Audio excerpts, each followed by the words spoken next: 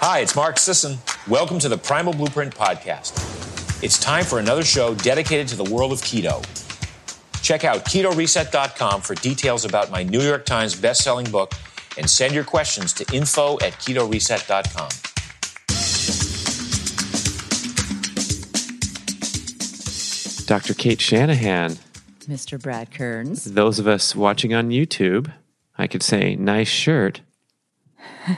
So Well, thank you. Check us out on YouTube. Yellow. Also, the background is spectacular in this video and is your new home of Florida. So once again, we get to talk about geography. You've seen the best of the country. I have. I feel pretty lucky. What do you think of Central Florida here? Well, I was surprised that when I came down to Orlando the first time that they have these beautiful live oak trees. They're just like stunning trees. And so I love trees. And that was the thing that enabled me to take the leap from where I was in Connecticut, which I kind of moved there for the trees as well. So Right, we're thinking palm trees 100% in Florida, but here in Central, these magnificent trees with the growths hanging down. It's like the movie set. Spanish moss. Those are called live oak? The trees, with the huge ones. canopy, the draping canopies, those are live oak trees. Yeah. They have them in California too. They're the beautiful picturesque oak trees, like when you think of Napa Valley and all that kind of stuff. But we have them decorated with the Spanish moss. Oh, decorated. I see. You have the tree decorator comes and throws it up there and dangles it down. The Spanish moss fairies, yeah. Oh my gosh. Also, what's cool is you're on this beautiful lake and we're basically in the middle of the state, but I was told by boating experts yesterday that you could, if you wanted, get all the way to the ocean. So we tried. We went for a few lakes and saw the whole thing with the little connecting pathways through the jungle, and fantastic. Yeah, it's beautiful. The canals, they call them. And so there's just so many birds you can see and even little baby alligators. Oh, yeah. And all different kinds of trees. So it's lovely. I had no idea it was so nice down here. So do you want to tell about your top secret job? Because it is interesting what you're doing and what the most progressive companies in the country are doing now. So I came down here to Florida. I never in my wildest dreams imagined I would live in Florida. And because I was kind of happy, up where there's 4 seasons. But one day out of the blue, a gentleman named Charlie Bales gave me a call and said, "Hey, your book, Deep Nutrition, it's pretty good. Can you come and consult for my company?" Just a fanboy called you up one day? That's it? Yeah. Wow. But he owned his own company and he was starting to get into the health insurance angle, in the human resources department, and starting to get into the expenses and how to control the health insurance cost. And he had implemented the principles of nutrition in Deep Nutrition, along with other things that he'd come across, in sort of having the typical journey people go on from believing, athletes go on, because he was an athlete, from the low fat kind of way of thinking, and flipping that into, wait, no, that was all wrong. Let's think of a more holistic way of thinking about nutrition. And so he kind of went on that journey after reading Deep Nutrition, and there was a radical change in not only his health, but most important to him was his daughter. She had such severe asthma attacks that they were constantly rushing to the emergency room. They actually built a house near to the hospital so that they wouldn't have to get stuck in Orlando's pretty awful traffic, whenever she was having an asthma attack. But since making the changes, that she's not really had that, not at all, or 1/zillionth of whatever the rate of problems. And so he was so convinced that it could actually really help reduce costs in his company that he just kind of cold called and said, what do you think you could do for me? And I was like, oh yeah, I could show you guys all kinds of, I could teach you, or I could teach your employees, but I'm not really allowed, actually, in my current job to do that kind of outside consulting without getting permission, and on and on. And so he kept relentlessly calling to try to figure out a way to make it work. And ultimately he said, well, what if I just hire you? And like, without skipping a beat, I was like, yeah, heck yeah. Because it kind of is like the opportunity of a lifetime for a doctor like myself. Because when I was working in the corporate hospital system, my goal of making people healthy was not in alignment with the hospital's goal, which was taking money out of sick people.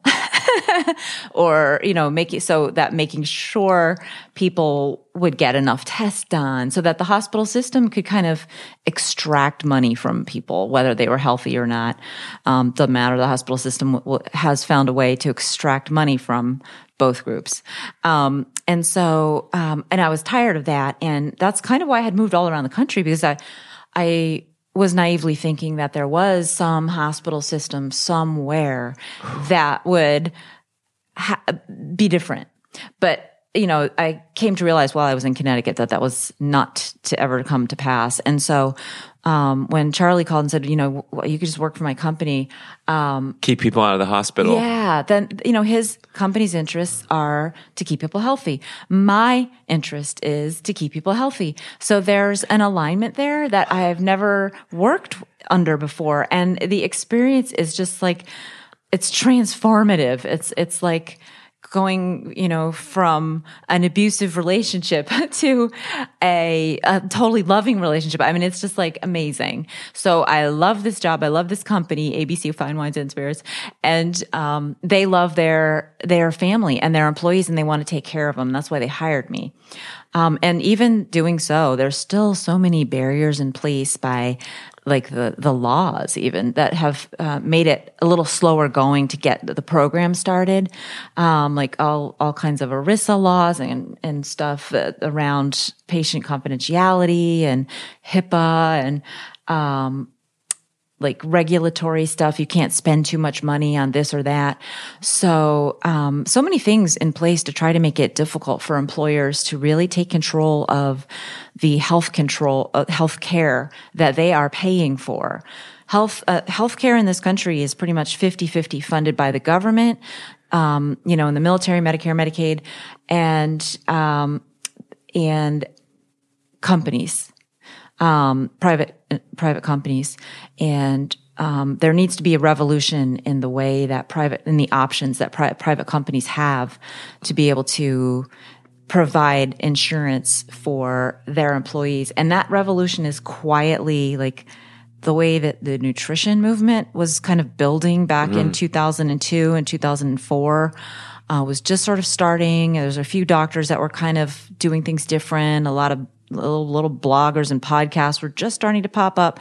Well, I feel like the same thing is kind of happening in the health insurance world. I mean, no one ever thinks of health insurance as being exciting and having potential for a revolutionary change. But now I do. Now that I know how it works and how the system works, I think that, it could really save trillions of dollars for. They're interested in that. Yeah. Uh-huh. We see the billboards in California from Kaiser Permanente, the biggest provider. Yeah. And it's all about thrive and be healthy. And they are talking about prevention and wellness and things like that. But I haven't really seen that touch point besides the billboard. I mean, they did donate to my kids' fitness charity years ago. So they supported a healthy community activity, and they're known to do that and sponsor the giant marathon run and things like that. So they're in the health and wellness game, unlike previous years where they were this giant building that you go to when you're sick. Right. But at the start, you said that, there was that misalignment. Mm-hmm. And I would say this is not a sinister, evil, premeditated attempt to keep people sick. But when you make that comment, there are some things happening that are designed this way. So I wonder, can you expand on what's going on that this system is messed up and kind of pushing us in the wrong direction? It all boils down to primary care and the role of the primary care doctor. Hello, primary care doctors. Dr. Katie, Dr. Stephen. Okay. So the poor primary care doctor who's really trained to take care of like 80% of your problems. Right. The gateway to the healthcare system. The doctor who is supposed to be your advocate doesn't have time for any of that anymore. We get, 7 minutes to see you. And if you come in with, a problem, we can't solve it in 7 minutes. So guess what we're going to do? We're going to refer you. So instead of somebody who let's say they're like an 80-year-old who's a little bit dizzy when they stand up, right? So they go to their primary care doctor and they mention that as part of the physical, maybe at the tail end, right? And at that tail end, the doctor's already like running behind, looking at his watch. He's starting to get a little bit of palpitations himself because he's like, oh, I know I'm going to get docked on my RVU units, which is how they get paid if they don't keep up their numbers. So he's instead of sitting down with his sweet little old lady and saying, well, you're feeling dizzy when what? Like maybe when you stand up or maybe after a long day and you've been dehydrated, or do you have any chest pain, and asking a series of questions, just basically taking a history in the way that doctors are trained to diagnose just by listening, asking questions that we don't need tests. 90% of it is supposed to be talking, and that's what I learned in medical school. But now 90% of it is testing because we don't have time for the talking. So we refer to a cardiologist, and I'm actually talking about a real case where this little old lady was referred to a cardiologist, and the cardiologist said, oh, palpitations. Oh, you know what? Well, I think we better do a fancy version of an EKG called a Holter monitor. And so the Holter monitor found a couple little funny little blips. And with that, the doctor said, well, you might need a pacemaker. I want you to get this other test where you have to be knocked unconscious so we can do some sophisticated testing of the electrical conductivity of your heart. Now that test is super expensive and has some risks. You could have blood clots from it. You could have bleeding. You could have problems. You could go into arrhythmia. We might need to shock your heart. And she was kind of scared, so she went back to her primary doctor and said, "Do I really need that test?" Thank God this was in a situation where the second opinion, it was another primary care doctor that she went to that stopped the whole thing. And this is in a growing aspect of primary care called direct primary care, where it's almost like concierge, where the patients pay a subscription to have access to the doctor as many times as they need in a given month. And the doctor talked to them. You have half-hour appointments. And they just had a conversation about, well, okay, sure. So I know you have these little blips on your EKG, but are any of them symptomatic? And did you ever have any problems? And by the way, let's get back to that original dizziness you brought up, which was the reason you went to the cardiologist. And it turned out she was just a little dehydrated and she didn't need anything. And after talking with a primary care doctor who wasn't too busy to listen, she was fine. She didn't need any tests, no more drugs, no more risk, no pacemaker. She just needed to be reminded to drink a little more water or stand up more slowly. So one solution could be somehow allocating more time with that first point of contact and having an educational experience with the primary care physician.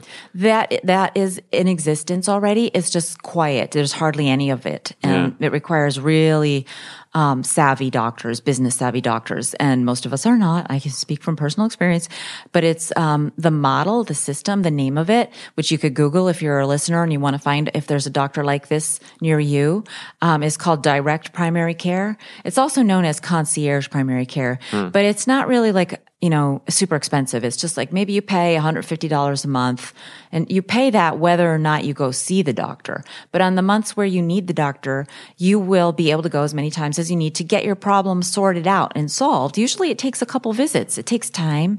It may take some tests, but a good primary care doctor is very judicious about the tests that they order. They consider something called false positive rate and the risks and benefits of testing. And that is super important because false positives are potentially deadly and they waste a ton of money. And some folks have done some sophisticated analysis on what is the cost of all these false positives? And the estimates are somewhere in the billions. And how are they potentially deadly? because let's say you took that little old lady and she did get like the treatment, right? Let's say that she got, they found that there was a little focus of abnormal electricity that sometimes went off in her heart, and they wanted to zap it out of existence, but they zapped a little too hard, and the vessel started bleeding, and she bled out and died. Right.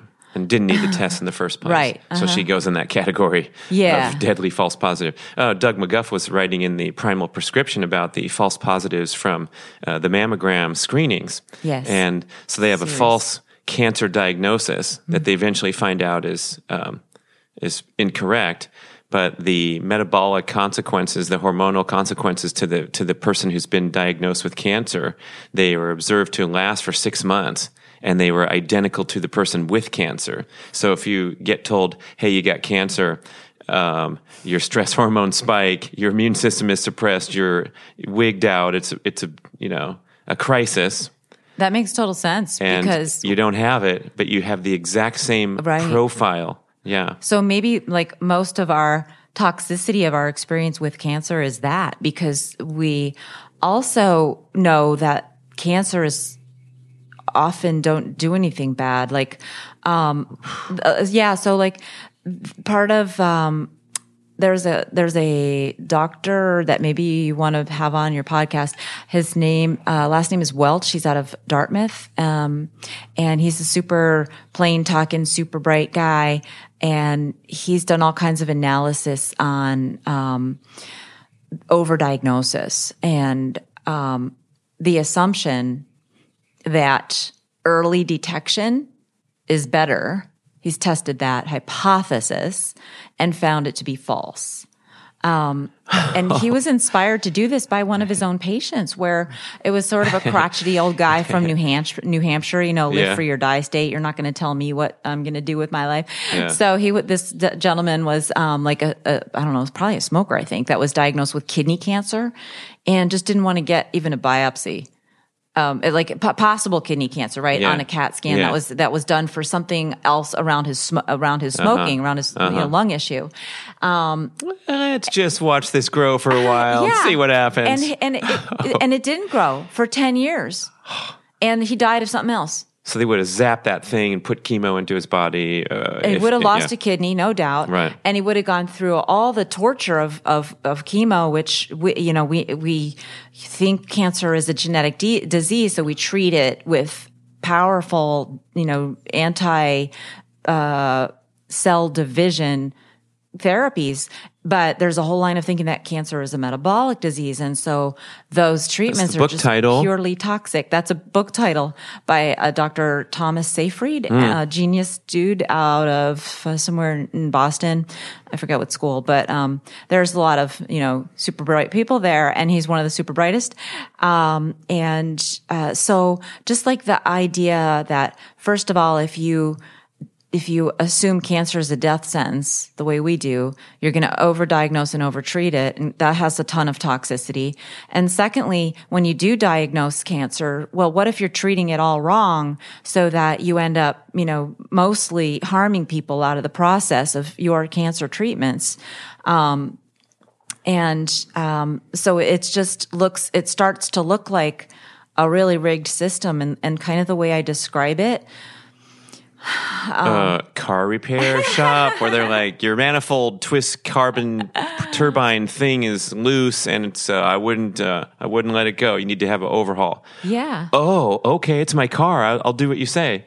Yeah, it's very much sleazy like that. But, I think of it almost like as a shark, like a shark is a machine designed to eat. And one of the things that it does is it swims and swims and looks for victims. Well, that's the advertisements that say, just get your physical, make sure we want to do this early detection.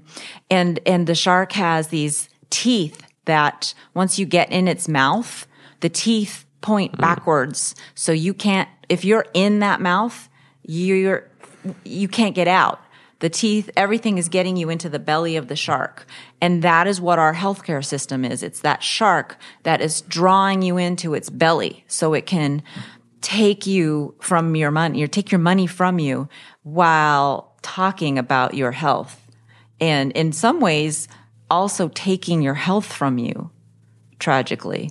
Because if you believe anything about what I'm saying here, you take a person who may have a cancer that would never kill them, and you start treating them for it with highly toxic drugs that aren't really treating the right problem, because what if cancer is a metabolic disease and we're treating it as a genetic disease? You end up getting an infection from the chemotherapy and you end up dying instead of just never even knowing you had a cancer and having a healthy immune system that fights it off for you, which we know happens. So this cancer is a metabolic disease instead of a genetic disease. Would this be kind of in that same belief pattern where we're thinking that the genes are our destiny rather than we control them at every moment with our behaviors, thoughts, exercise, food choices? Yes, it's very much like that. It's also... So it's like this fixed belief pattern that we now recognize cancer as a genetic disease in general in the Western medicine. That's what we're taught. Protocol. That is the dogma that we are taught. Right. That there's no doubt. Like what I learned is there's no doubt cancer is a genetic disease. If you have cancer, that's because in your cells some gene went wrong and started dividing and dividing and dividing, and it was just like a mistake that your DNA made, and your body couldn't get it under control. But we've found that cancer cells one person, say, who has like breast cancer, one breast cancer cell may have different mutations than a neighboring breast cancer cell. It may look very different. So if you know just that means so these two mutations just so happen to happen in neighboring cancer cells. Like, it starts to make like, how did that really happen? But if you think of it as a metabolic disease, and you realize that we all have all these unhealthy metabolisms in ways that I, describe in my upcoming book, The Fat Burn Fix. But you don't have to be a doctor or read the book to know that people are overweight and there's a lot of diabetes and other chronic diseases. That is a metabolic problem, and that one of the consequences of all that, overeating the junk foods that we do, is we develop obesity, we develop diabetes, we develop autoimmune diseases, and we develop cancer. And it's a metabolic problem that can be reversed with metabolic treatments. What 1 to 2 to 3% of cancers are genetic diseases, correct?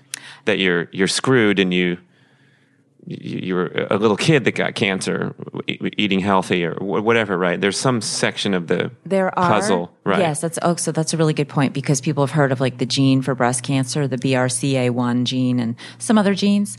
Or these non-lifestyle related cancers also I'm asking about. Like what, for example? I don't know. You tell me. Are there any?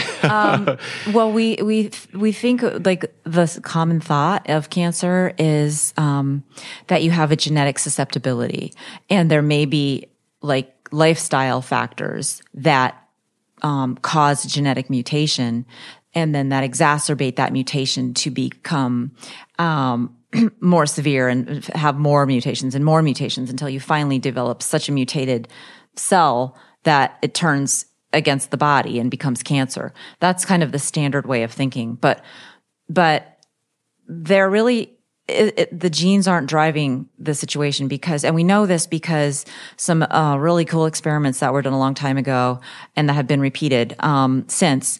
I'm talking about like the 40s, I think. So there was a gentleman named Otto Warburg, who was a Nobel Prize winner, not for this research, but for other research he did because he was just a genius. He actually took cancer, he experimented with cancer and took like nucleus of a cancer cell and put it in a healthy cell to see if that would turn into cancer. And most of the time it did not. And then he took the mitochondria of the cancer cell and put it in a healthy cell and see if that would turn into cancer, and most of the time it did. The mitochondria. Is this the Warburg Effect? Yes. That's the cancer cells feed preferentially off of glucose? Yes, and glutamate. So that's how we discover that it's a metabolic disease in the 40s, and we haven't we forgot it or something? Yes. We did much better research in the 30s and 40s on like true healing than we have done since. Is that because you could mess with people more back then, like the Cahill experiment, starving? Right. I mean, the best keto experiment to date is the starvation experiments with Dr. Cahill in the 60s or something. Yeah, right. Now we can't do that anymore? We could, because you don't have to starve people to get people into ketosis. You could get volunteers. You could just, well, yeah, that's true. Right. And you could should do another one. Do you want to do a starvation keto experiment? You don't need to starve people. What you want to do is you want to study people who are fat adapted. Right. You don't faster study. Exactly. Right. More of that. Yeah. So we don't need to do anything that's questionably ethical. So to answer your question, no, it's because we were not conflicted, because our scientists and the people funding scientists, there was a thing called the physician scientist. Back in the day, doctors used to work 4 days in the clinic and 1 day in the lab. And that was like the Google employees doing their great things. Many of the Google innovations came on that 20% day, they call it at Google, where the engineers are allowed free time. Yeah. Gmail came from a 20% day. Wow. Yeah. So that's the way medicine was. Like, the doctor was a scientist, and the doctors were brilliant. I mean, they were just brilliant, and they were able to figure out all this stuff, and they weren't conflicted. They didn't go into it with any preexisting notions, which happen in a powerful way when you're getting funding from somebody with an agenda. And almost all of our funding now comes with an agenda of some sort. Even from the NIH, the agenda might be, we want to get children to eat less saturated fat, because it's just assumed that having whole milk is bad for kids or something like that. So there's strings attached, and that drastically interferes with the scientific process because it biases our brain, and we can't see what's right in front of us. Oh. So to pick up our conversation from dinner last night for the listener, if we got diagnosed with cancer today, what will we do? You and I, and anyone else who wants to hear from Dr. Cate.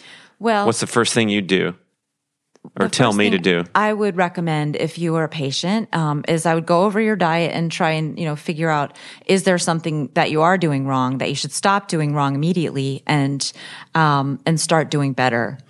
And then in terms of like going through the standard chemotherapy and everything like that, that's an ethical conundrum. What's the word? Conundrum quagmire right now. Like it's not seen as an ethical quagmire to anybody who got cancer. It's like you assume that you got to go to get your chemotherapy. But, I would tell them to watch a few of the videos of Dr. Seyfried, before they do any drastic chemotherapy. I have a question mark in my head about whether surgery is beneficial, about whether radiation is beneficial. But I do know that dietary changes are beneficial. So, they can't possibly hurt. Right. So honestly, well, if you're doing a good diet, I mean, if I were to tell them, I want you to have more French fries and, Snickers bars. I mean, no, a dietary intervention I guess we don't agree on what's healthy. I just did a podcast with Rip Esselstyn, a Get Over Yourself podcast. So the vegan diet is seen as the ultimate. Mm-hmm. Okay. So let's say we're going to go the diet route, and you yourself would roll the dice on a diet intervention and sit back? For my personal self, yeah. Like, I would look and see, okay, well, let's say I wasn't already doing everything I could. I would definitely double down and be more serious. But I feel like right now where I'm at, I feel like I'm cancer-proof. Because the Dr. Cate Cancer Proof Show. That could be a book title. I mean, aside, right? Yeah. I mean, the fat burn fix is going to make you cancer proof too, probably, because we just heard about the Warburg Effect. Right. Cancer proof subtitle, maybe. Yeah. Okay. Well, I think we could do another book about how burning fat helps you become cancer proof. But so I would just, and I have done this where I've worked with people to. If they're diabetic, they need to reverse their diabetes. They need to be able to get off their diabetes medications. They need to be able to become fat adapted. They need to cut down on their protein. They need to be in a weight loss state. I do everything that Thomas Seyfried recommends. Now he's taken it several steps further by coming up with interventions that only doctors could do, and only could do in a monitored setting, give people stick some insulin. Well, Peter Attia did it in his backyard setting. and nearly lost his life apparently from sticking himself with insulin. Well, but that's a cancer protocol that we could explore. Exactly, and it's being done. So where, in someone's backyard? I mean, you can't. In Turkey. In Turkey. So what a show. That's why this is my favorite guest. Oh my gosh. Okay. So we're going keto, 0 carb probably with our cancer diagnosis. And then we're jumping on a plane to Turkey, Turkish Airways. Yeah. Don't they have those nice commercials and the nice sleeping quarters? Okay. That's soothing. Yes. And hopefully you have a stress-free ride to Turkey. Would the 0 carb be a starting point necessarily? I don't know about 0. So what you want to do is you want to get somebody, like my philosophy, it's slightly different than the way they do it over there. They kind of dump people into it all at once. And I feel like you need to ease people into it personally. So if it were up to me, I would work with them first, ease them into it, and then hand them off to these other guys. And once they become a lot metabolically healthier, where they can handle a lot fewer carbs without having hypoglycemia symptoms and feeling, going through the low carb flu. Sure. I forgot that part. Yeah. We're fat adapted when we got our diagnosis. So now we're going to jump on board and go crazy. But if you're not, you can't just fast all day and fight your cancer. I feel like that could be stressful. So I feel like let's avoid that too, and go through just a short period where you are becoming fat adapted. And, that may take a couple weeks, may take a couple months, depending on how, far you are down that road of diabetes. Which is a long road. But so the insulin therapy that they do is different than what Peter Attia did. So at least if I'm remembering, if we're talking about the same conversation. So what Peter Attia did is something called the euglycemic insulin clamp, where you're not just giving yourself insulin, you're also getting an infusion of glucose at the same time. Now, if he had skipped that infusion of glucose, I think he probably would have done a lot better, because what the infusion of glucose does is it shuts down the ketone and the infusion of insulin a little bit, and the amounts that he did, because you give so much insulin when you it's just a lot more insulin involved, I think, than what they do over in Turkey. And that amount of insulin shuts down your ketone production. And so you're working against the goal of ketone production, and that's why he almost died. But if you do it by a different protocol, you closely monitor people who are fat adapted, it makes total sense to me. You can drop your blood sugar levels down to, 10, 20 maybe, and you starve the cancer of one of its 2 fuels. There's a number of other fuels that cancers can use, and Dr. Seyfried has come up with another drug that helps to starve it of its other major fuel. But there's a lot of fuels cancer cells can use, so we can't even guarantee that will be a win, but it will definitely give you a leg up, 2 legs up maybe 4 legs up. It gives dogs a lot of legs up, because they do this more in animals. and these smooth transitions by Dr. Cate. You'll have a leg up. You'll have 2 legs up. You'll have 4 legs up. And I'm literally true. Okay. Yeah, because they've done this sort of thing in dogs because it can be more aggressive. And it's had just fairly miraculous results in dogs, with advanced cancers. Whew. Yeah, in this country. You feel like you're cancer proof now before you need to go to Turkey. Mm-hmm. Why is that? Because I do believe that cancer is a metabolic disease, and I believe that all cancer. Or is there anything we could separate out? No. A certain organ, or this kind of cancer, that kind of cancer. I don't think they're all so. downstream from metabolism. I'm not an expert, but my take on it is no. I think they are all downstream from metabolism. So when I asked before about the genetic diseases, this would be things outside of the cancer realm, like Huntington's disease, or a misprint on your chromosomes, and then you get these terrible conditions that you had nothing to do with. Your lifestyle had nothing to do with. You were born with it or whatnot. Right. So that every familial and genetic disease has something called penetrance, like a degree of penetrance, meaning if you have the gene for Huntington's, what is your chance of actually developing Huntington's? And maybe say it's something like 80%, but it's not 100%. I don't think there is one that's 100%.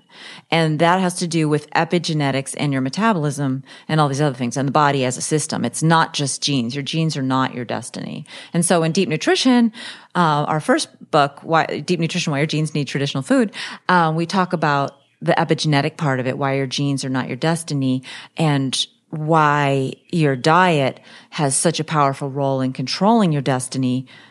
And, we don't use the word metabolism a whole ton as much as I do in my next book, Fat Burn Fix, where I help you meet your metabolism. And we talk about metabolism, what it is and all this, and how do you speed it up when you lose weight and all these kinds of questions. But in Deep Nutrition, I just explain a lot about how your genes need your diet to be full of the same nutrients that your ancestors got and their ancestors got, because they've been programmed by generations and generations to function best when they get this. It's kind of like the operating system of a hard drive, right? You need to have the food is like the operating system, and the hard drive is your genes. And you can have a hard drive that has a glitch, but if you have a really good operating system, you'll never know it. And vice versa, you can have a beautifully perfect hard drive, but if you have a terrible operating system, you're not going to get anywhere with that computer. And so that's the analogy there, is like you were born with your hardware and your diet is your operating system.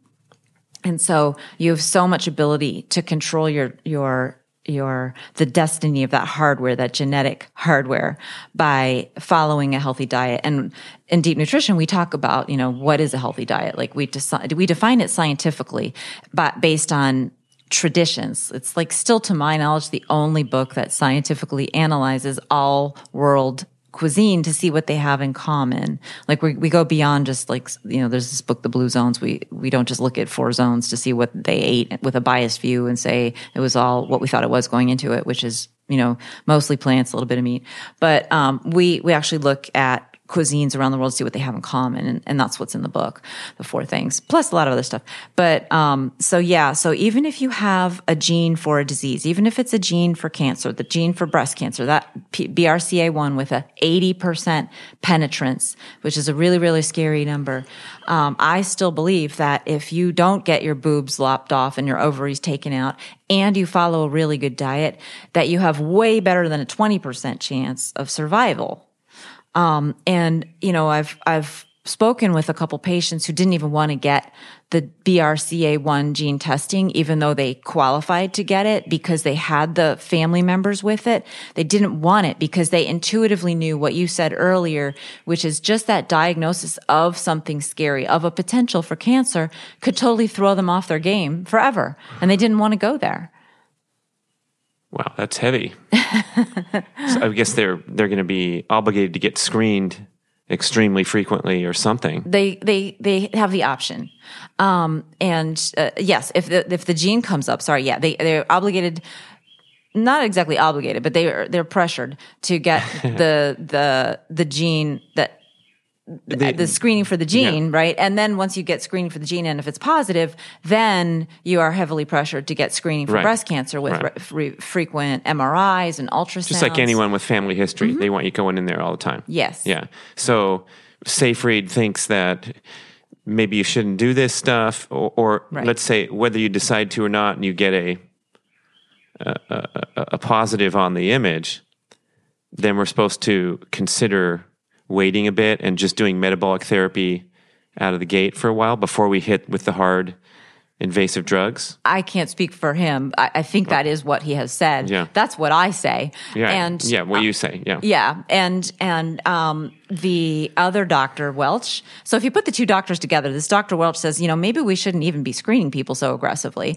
Maybe we should screen them, but not so aggressively, right? Let's wait till the cancer is a little more advanced and like it shows signs that the body's having a hard time controlling this or something. Maybe we don't need to find it when it's, a millimeter. Maybe we can wait. Maybe we should focus on trying to figure out which cancers are aggressive and just focus on catching those. But we haven't done that. So we don't have that ability just yet. So if you take what he says, Welch, well, we shouldn't screen you so often. And then you take what, Seyfried says and says, well, once we find the cancer, we shouldn't even treat you with chemotherapy. you put the two together and you basically have a lot of people happy walking around wearing the yellow color that I'm wearing, holding hands and being shiny and happy and not worrying about cancer every single day of their life. So, Stress. according to Biology of Belief, Bruce Lipton, Ageless Body, Timeless Mind, Deepak Chopra, they're manifesting a longevity mindset and a health mindset. Mm-hmm. Maybe they are getting a dysregulated cell division and snuffing it out the next morning. Absolutely. You put that in there too, and like you can just cut healthcare costs, massively overnight. However, most people are out there stuffing their face with shit. They should probably get in and get screened because they're going to bake cancers left and right, deliberately almost. Yes. And the problem is there's so many people now in this diet, I know better than you game. Like I'm going to tell you what the diet is, what diet is the best diet. Oh, P.S. it's my weird diet. And, I say that if you just cut out gluten, well, that's all you need to do. Well, I say that if you cut out lectins, that's all you need to do. Well, I say that if you cut out vegetables, that's all you need to do. I say if you cut out meat, that's all you need to do. So, I mean, like, who do you listen to, right? That was 4 different people to listen to and there. that's just to start with. I mean, you got to watch the YouTube video now, people. She rocked those 4 different personalities. She came to life in different positions of her seat. Right. So this is great. I mean, we're so confused. And then we go from one podcast to the next. In this example, the carnivore thing is hot right now. My microphone, the one that you're using, is smoldering hot from Rip Esselstyn going off on the Plant Strong boilerplate. And people, whoever makes the most compelling case or whoever's nearest to you, it's a rough battle out there. Yeah. And people are confused. And people even who are my patients are confused. And there's so many reasons to be confused because there's so much conflict of interest. And that's why our first book, Deep Nutrition, is so long and so involved because we want to kind of start from the beginning of the conversation and see if we can carry you through the whole train ride until you come to a place where you're like, okay, that made sense. And now I'm empowered to understand whether other people's arguments make sense. But honest to God, you have to read the book like 3 or 4 times before you get there. And I apologize for that. I wish it could be more simple, but then the book would have to be even longer. You got better shit to do. I know everyone's talking about Game of Thrones. I've never seen it before. It's on my list. I'm being pressured to see it, just like I'm being pressured to go get my colonoscopy when I'm 50. I turned that one down. I made a reasonable decision. Talked to Dr. Cate, had the pipeline. Listened to what Doug McGuff had to say about the screening risk itself, just like the old lady, versus the benefit.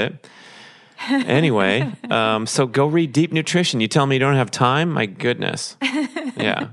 Fabulous stuff. But we have a whole show on the 4 pillars, but I guess we should drop those in so we get a little bit of context. So this is the commonality among our ancestral experience, our ancestral diet. And there's 4 categories of foods. Yeah. They're fresh foods, fermented. That's number 1. And they're not in any particular order except for like the easiest, right?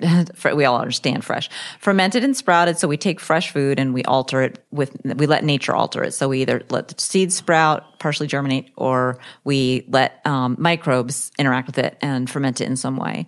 And then meat on the bone. So we use meat, but we also use the bone and the nutrients in joint material and nutrients in skin and the fat that's under the skin, and then organ meat. So we use all those spare parts that are right now mostly used as carpet backing and glue and dog and cat food. But people used to eat everything, and we used to get all of our nutrients from the entire animal's body, because all of the vitamins and minerals, if you eat the whole animal body and you eat a variety of different kinds of animals, you will get everything you need, and you don't need plants.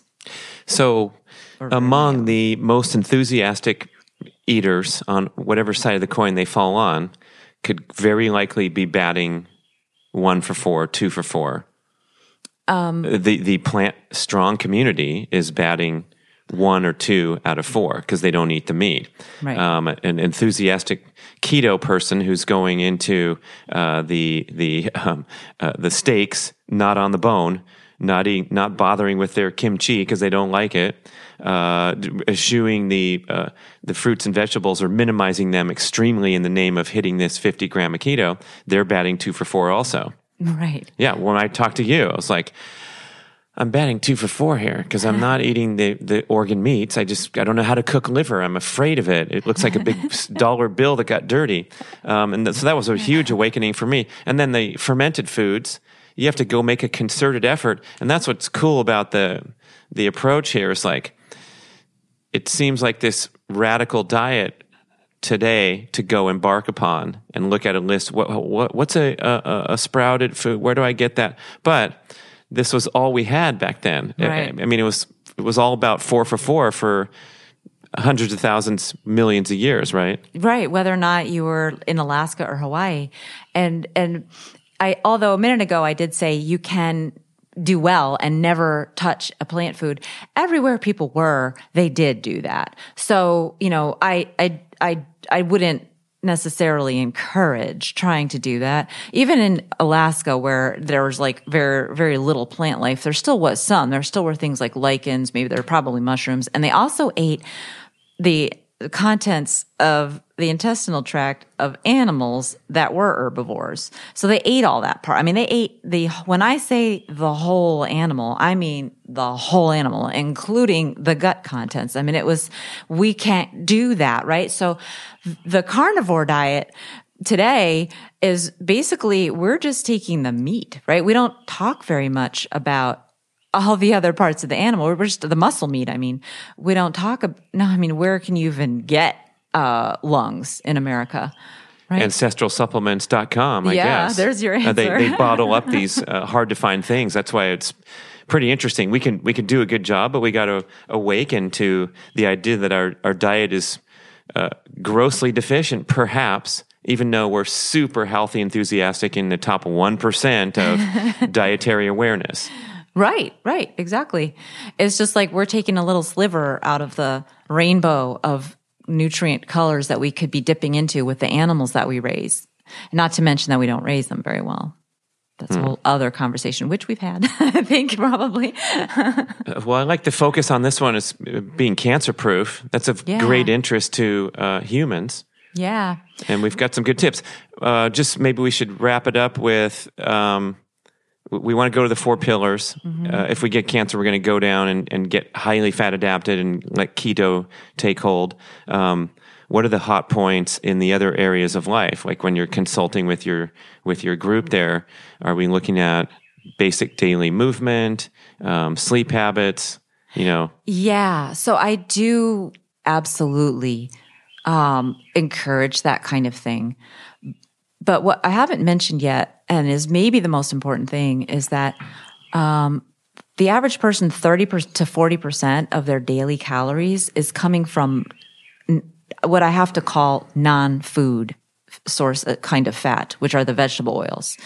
And those things promote cancer. So when you're talking about going on a keto diet, you have to be careful about what kinds of salad dressing you get. Are you putting olive oil based salad dressing, or are you using soy oil? Because you're going to not be able to be like confident that you're cancer proof if you're still using the soy oil or the canola oil or the safflower and cottonseed oil, all these vegetable oils that I talk about at length in Deep Nutrition. You want to get the better quality mayonnaises, like the avocado oil-based mayonnaises. And you have to do that, or you are still actually eating foods that actively promote cancer, because those vegetable oils, they go after your mitochondria. They damage your mitochondria. There's studies that I cite in my next book that show that mitochondria cannot function when they have a certain concentration of vegetable oil that they're supposed to be trying to burn for energy. It shuts them down. They cannot produce energy. So that's what leads to cancer in my view.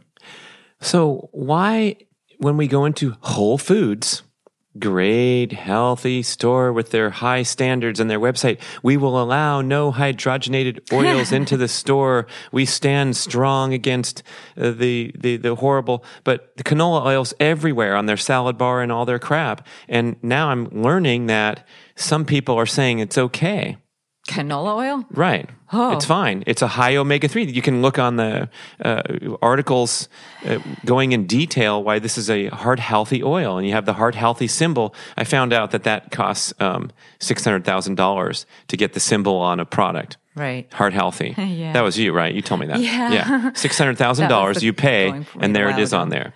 Yeah. Right. Mm-hmm. And I have elderly family members, and there it is on the counter. It says heart healthy, and I made a comment about maybe considering switching over to something that wouldn't kill you.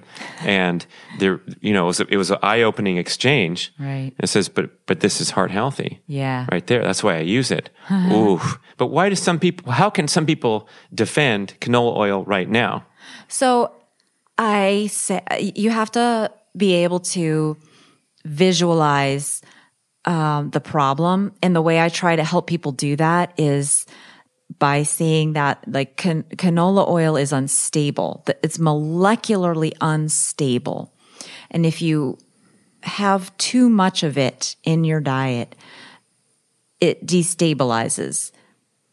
And that destabilization is a problem. And it molecularly deteriorates. And this is where it becomes a little harder to visualize. What you have is something called free radical cascades, which is almost like radiation. It's almost like it becomes like plutonium in your body, where it degrades and it starts flying off these high energy molecules called free radicals that damage your cells, they damage your DNA, they damage your enzymes, they damage everything in your cell, and your cell cannot have a chance of functioning properly, and they shut down your cell's energy production.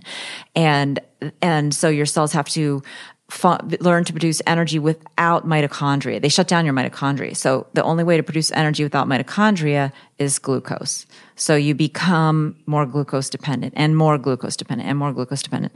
Because of the oils. Because of these unstable oils that can't produce energy. So canola oil, even though it's omega-3 and not omega-6, is still a problem because it's unstable. And that's sort of a synopsis, but we're talking about advanced biochemistry that I went to college to learn to high school, learn the basic fundamental biochemistry. Then I went to college to learn more biochemistry. Then I went to Cornell to learn more biochemistry. And that's why I understand it. Now, it's hard to describe this advanced biochemistry in a way that means anything to very many people.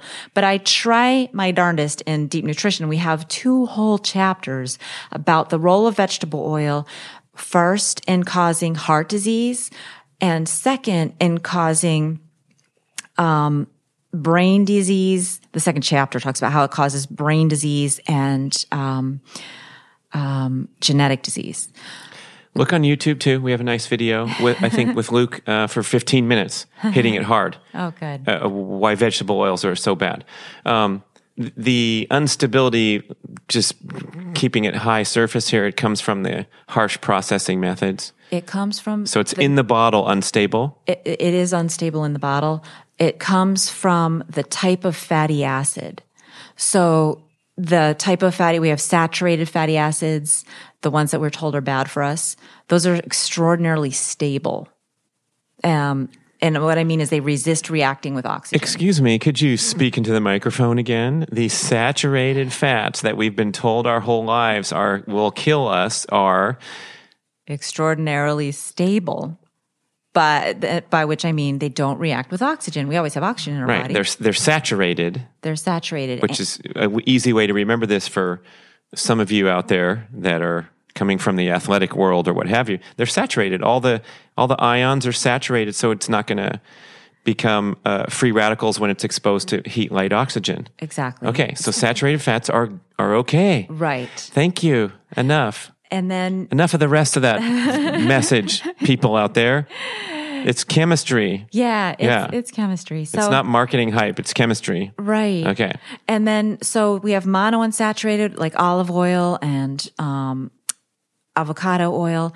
Those are a little bit less stable, but it turns out that they're like the sweet spot, that they're actually the best for producing energy because they're slightly unstable. They can be broken down in a way. It makes the body, the mitochondria, it makes it easier to get energy from them because they're just a little bit easier to break down than saturated fat. But the body is not designed to get energy from these very unstable polyunsaturated fatty acids that break down accidentally without control, right? The mitochondria is a little machine inside our cells that's designed to harness the energy of oxygen and in a very tightly controlled way, get bond energy by using oxygen as an energy acceptor. And, what does that even mean? Well, what it means is we need to breathe because our mitochondria use oxygen to extract energy from the food we eat. And not all foods are designed to be optimally burned for fuel. The fats are one of the things that are designed optimally. And I mentioned earlier, the monounsaturated fats are the best at burning, they produce the most ATP per concentration of them that's available to our cells. Guess what type of fatty acid our bodies convert most of the sugar that we eat into when we eat too much sugar, say, and we convert the extra sugar into body fat? Guess what type they turn most of that into? Saturated or monounsaturated? We can't make polyunsaturated, so that's not even on the table. The answer is monounsaturated, as if designed to take carbohydrate energy and convert it into an ideal fuel. Guess what? That is designed. That is the design. And you look at any mammal, you look at any vertebrate. Well, I can say for sure in any mammal, that is what most of their body fat is stored as, monounsaturated fat. So whatever their diet is, they store most of their body fat as monounsaturated fat, whether they're an herbivore or a carnivore. Their body fat is regulating the ability of their cells to produce energy by putting most of it in the form of monounsaturated fat. And when we eat too much polyunsaturated fat, we lose that ideal ratio. We lose that ability to put most of our carbohydrate energy into the form of that ideal fuel. So where does it go? It becomes saturated, and that's harder to use. And they're all stored in triglyceride form? Yeah. Whether it's mono or saturated. Right. Right. So we get dysfunctional fat metabolism from consuming these nasty oils. Yes. And in many ways. If this is this was basic biochemistry lesson. Thanks for hanging in there, student. How can anyone tout the consumption of these oils today when we're talking about basic biochemistry? Like morally, how can they do it? They don't know what they're talking about. They don't understand the biochemistry, and they haven't looked into how that biochemistry affects the physiology of the body. So what about the dead bodies? They're not looking at the... They're finding other reasons. You can take a look at the same evidence, and if your idea is preconceived that it's because of the saturated fat, you're going to find ways to blame saturated fat. Okay. There you go. We wrapped it all up. I mean, that makes sense, right? So we just kind of have to dig deeper, get longer books maybe. Yeah. Think harder. I mean, if you really want to know the answer, it's cool to be able to listen to a podcast and get some ideas and hear some cool ideas. But you have to do more than that to really be confident that you've found the right answer.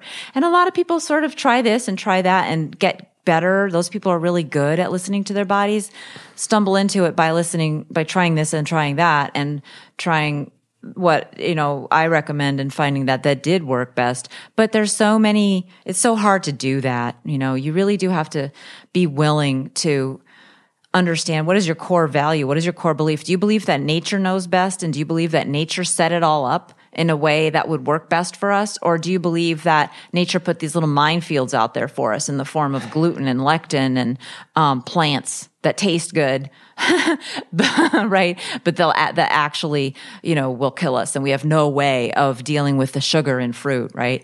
You can have fruit. If your metabolism is healthy, it's not going to cause insulin resistance if you don't have too much all the time.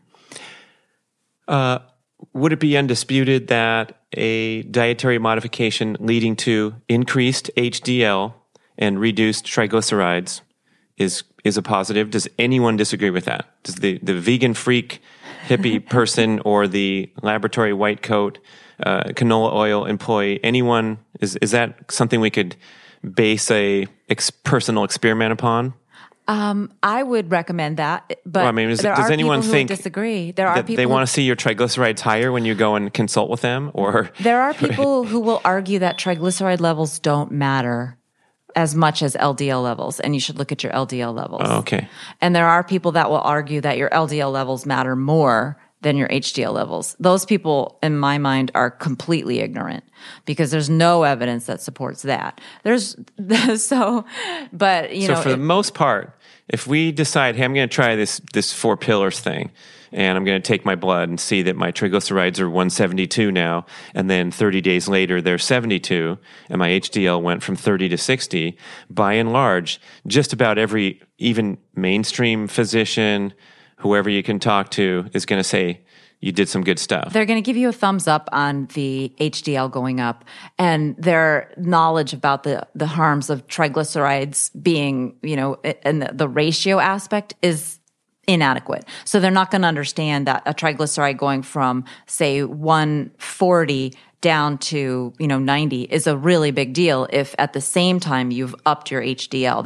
They're generally not aware of the importance of the ratio. They're really focusing on another ratio, which is your total cholesterol to your HDL level.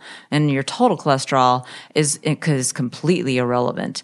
And there's a lot of people who say LDL being high is actually better. And I think those people make perfect sense. So I agree with that. But that's really a hard sell in standard medicine. There's cardiologists, though, that are saying it, that are in, working in institutions and working with other doctors that the other doctors think they're crazy. But their patients are not dying. Their patients are living and getting off medicines and losing weight and becoming healthier. So that triglycerides to HDL ratio is your favorite heart disease risk-proof objective. Yes. Probably cancer-proof from what we've learned in our lesson today. Very much possible. Okay. Possible. Go for it, people. And then, write back and say, hey, my triglycerides dropped, my HDL spiked because of this and this. Yeah. Thank you so much for listening. It's great to know how to be cancer-proof. I love it. Dr. Cate, rocking it in Florida. Go forth and be cancer-proof, everybody. Thanks, Brad.